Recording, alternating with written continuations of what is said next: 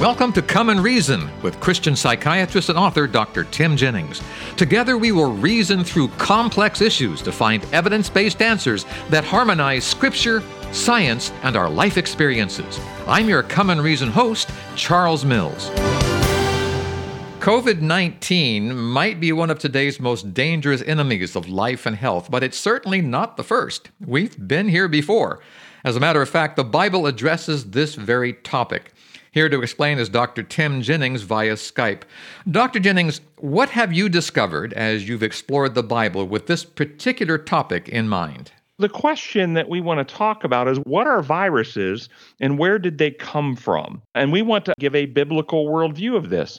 First off, just to let people know what viruses are. Viruses are coded information that infects other systems in order to co-opt the original functioning and replicate themselves.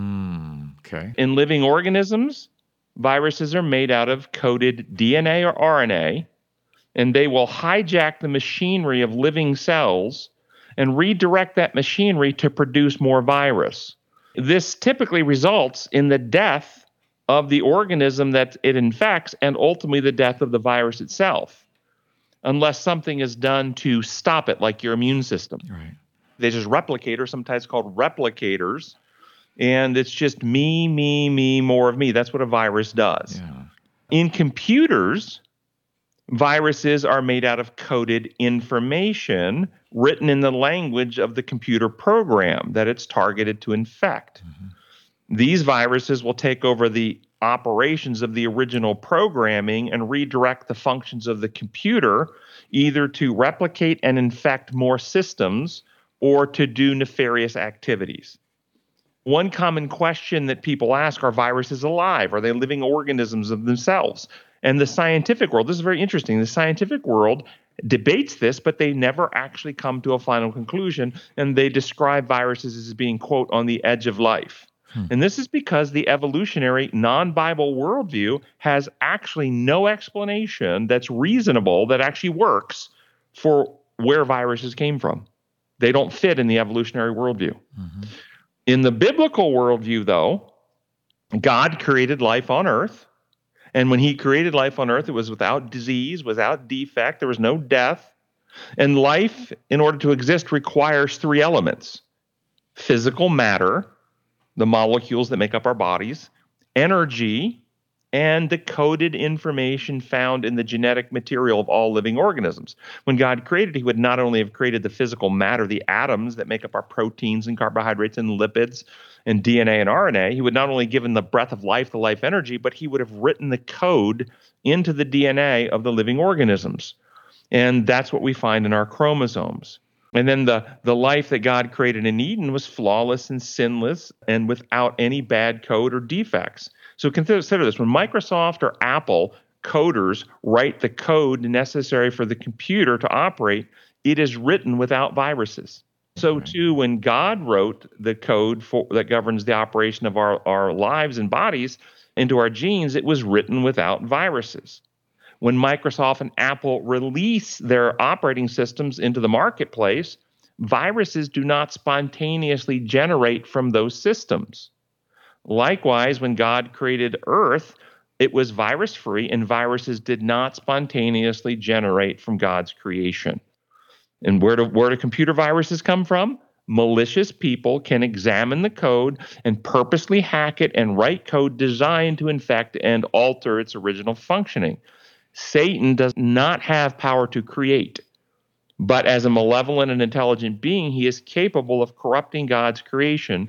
And after Adam sinned, then he was able to write nefarious code, viruses, to infect all of creation. And Jesus alludes to this in Matthew 13, where he says, the kingdom of heaven is like a man who sowed good seed in his field, but while everyone was sleeping, the enemy came and sowed weeds among the wheat and went away. When the wheat sprouted and formed heads, then the weeds also appeared. The owner's servant came to him and said, Sir, didn't you sow good seed into your field? Where did the weeds come from? He replied, an enemy did this. Well, it sounds like we have an enemy that is stalking our homes and our workplaces and our world today, Dr. Jennings. Well, we do. And Paul in the New Testament refers to this in Romans chapter 8, where he talks about how all nature groans under the weight of sin. It doesn't mean that trees commit sin or animals commit sin. It means that all of nature has been damaged by being hacked by an evil, malevolent force that causes disease and defects and so forth. And viruses are basically coded DNA and RNA that is designed to alter God's original design and cause disease and defect. Well, if these viruses cause these defects, we're lost. We're sunk. There's no hope for us because God created us and Satan is altering us. Should we just turn over and die?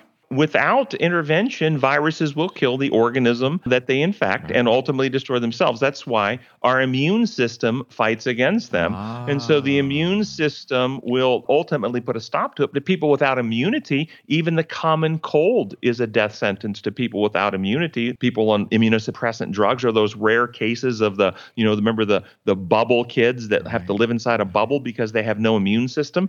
Any virus at all that we think is as very benign, like the common cold, is deadly to someone without an immune system because of what viruses do. They take over the machinery of the cell and simply replicate themselves until they destroy the cell. That cell dies, releasing viruses to infect cells around it and takes over those cells, and same thing, and it keeps spreading. But our immune system fights against it and ultimately creates antibodies that destroy and kill the virus. So our immune system is that antivirus that our computers need so much. This is exactly what our computers have. They have programming that searches for bad code to eliminate it, and our immune system searches for bad RNA and DNA that's not supposed to be there in order to eliminate and destroy it and protect us. That's exactly correct. So can we say the history of disease is really the history of man's ability or willingness to keep his or her immune system up and running? Would I be safe in saying that? There's an aspect to that. I wouldn't say all disease is strictly related, but yes, the immune system is critical to so much of our disease and health-related problems. In fact, we understand now that most mental health problems have an immune system relationship to it. Depression, bipolar disorder, schizophrenia, anxiety disorders. There is a very sympathetic relationship going on between our immune system and function within our brain. And so, yes, you can make that argument that disease is causing imbalances in these systems. Well, knowing that God knows all, can we safely say that in Eden, he put into this world everything that we human beings would need to keep our immune systems functioning properly and strongly? Prior to sin, that was correct. Yes. Prior to sin, in Eden, there was no disease or defect. And I think one of the purposes of the tree of life was simply to provide certain types of nutrition that we don't have access to because we don't have access to that tree that prevented any genetic decay or random mutations that might appear over the eons of eternity that we were designed to live, just to prevent any type of that, just corrects any of that. We don't have access to that. So in Eden, there would have never been any of this. And there would have been no malevolent forces to examine. Imagine when Microsoft and Apple released their operating system into a world where there's no nefarious forces, only good-hearted people who would only operate the systems as they were intended, would never seek to hack or write bad code. We would have no computer viruses. You know, I have noticed, Dr. Jennings, over the years that I've run computers and worked with computers, which we all do almost continually, that I really trust the maker of the operating system to make the antivirus program. When Microsoft came out with their Defender program, for instance, I thought, oh, good. These people should know what they're talking about because they made the operating system. Can we say the same thing about God and his antivirus, put that in quotes? Well, I like where you're going with that because you're really transitioning away from the physical, which is the RNA, DNA viruses that affect our bodies, to the question, and the viruses that we've just described are a beautiful metaphor for sin itself. Yes. Okay, sin is a virus, if you will, a thought. And viruses are a perfect metaphor for sin because viruses are self-centered, just replicating self, exploiting all resources to make more of the virus, ultimately to results in death. And that is sin. Sin, as it gets into our hearts and minds, corrupt our motives so that we no longer are loving, benevolent, other-centered. We become fear-ridden, self-centered, survival-ridden, so that it's just me, and protect and advance me to the point that we actually result in death. So the wages of sin is death, as the Bible says. So where you're going with this, does God have a perfect antidote? Well, of course, he absolutely does. Jesus came in order to procure the remedy that will heal our hearts and minds, and having our hearts and minds restored to his methods of love and trust. Then at the second coming, he provides the easier cure, which is with this mortal puts on immortality, this corruption puts on incorruption. So the biological fix and the biological restoration comes when the earth is made new at the second coming. It doesn't come at this point in time. What comes at this point in time is we are freed from fear, where we're able to actually love others more than self. And with this idea of Microsoft writing its operating system, notice the new covenant God promises in Hebrews 8:10.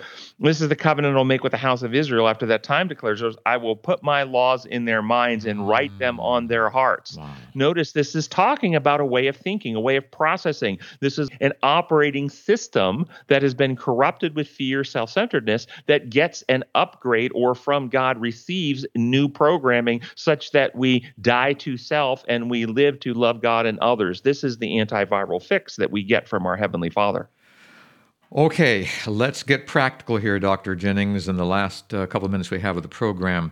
What can we do to help that all-important immune system for not only our bodies, but also our minds? We have to ask the question, what are we focusing on here? Because they're clearly different. A person can do physiologically healthy things that has a physiological healthy benefit that has no trust in God and has no desire for an eternal life.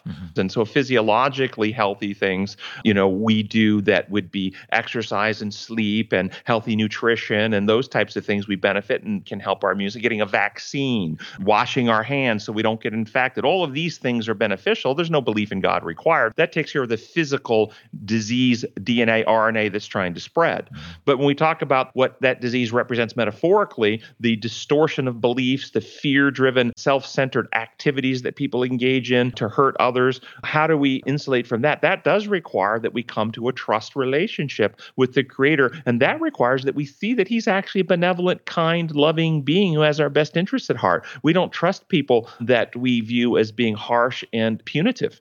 So how we view God actually affects our immune system? There is multiple research that shows that meditation on a God of love activates the love circuits of our brain, which sends a calming signal to our fear circuitry, which lowers inflammatory cascades. And yes, people who have a regular meditative practice on a benevolent God have a better immune response, less infections after surgery, etc. So that's true, yes. What a beautiful thought there, Dr. Jennings, that you have shared with us. So instead of cowering in our homes, fearful of what's going to happen, how should we spend our time during this great separation that we have with each other? Be a critical thinker and examine the evidence and realize that viruses are not part of God's creation, whether they're physical viruses or the thought virus of me first. Either one are infections to God's systems, and the antidote is always pursuing God's designs and methods and principles, which are going to be truth, love, and freedom. And as we apply the truth, we apply that truth scientifically, so we take reasonable precautions, wash our hands, don't cough on people, do the social distancing and get vaccines and et cetera,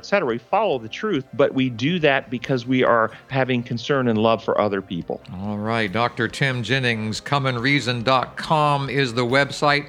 Lots of resources there, his books, his blogs, his television programs, radio programs, articles, healing things. Now that we know what's going on, healing things are available at comeandreason.com. Dr. Jennings, thank you so much for sharing with us today. Appreciate it. Always enjoy it, Charles. Thank you. And listener, until next time, this is Charles Mills, along with Dr. Tim Jennings, wishing you God's presence in your life. Goodbye, everyone.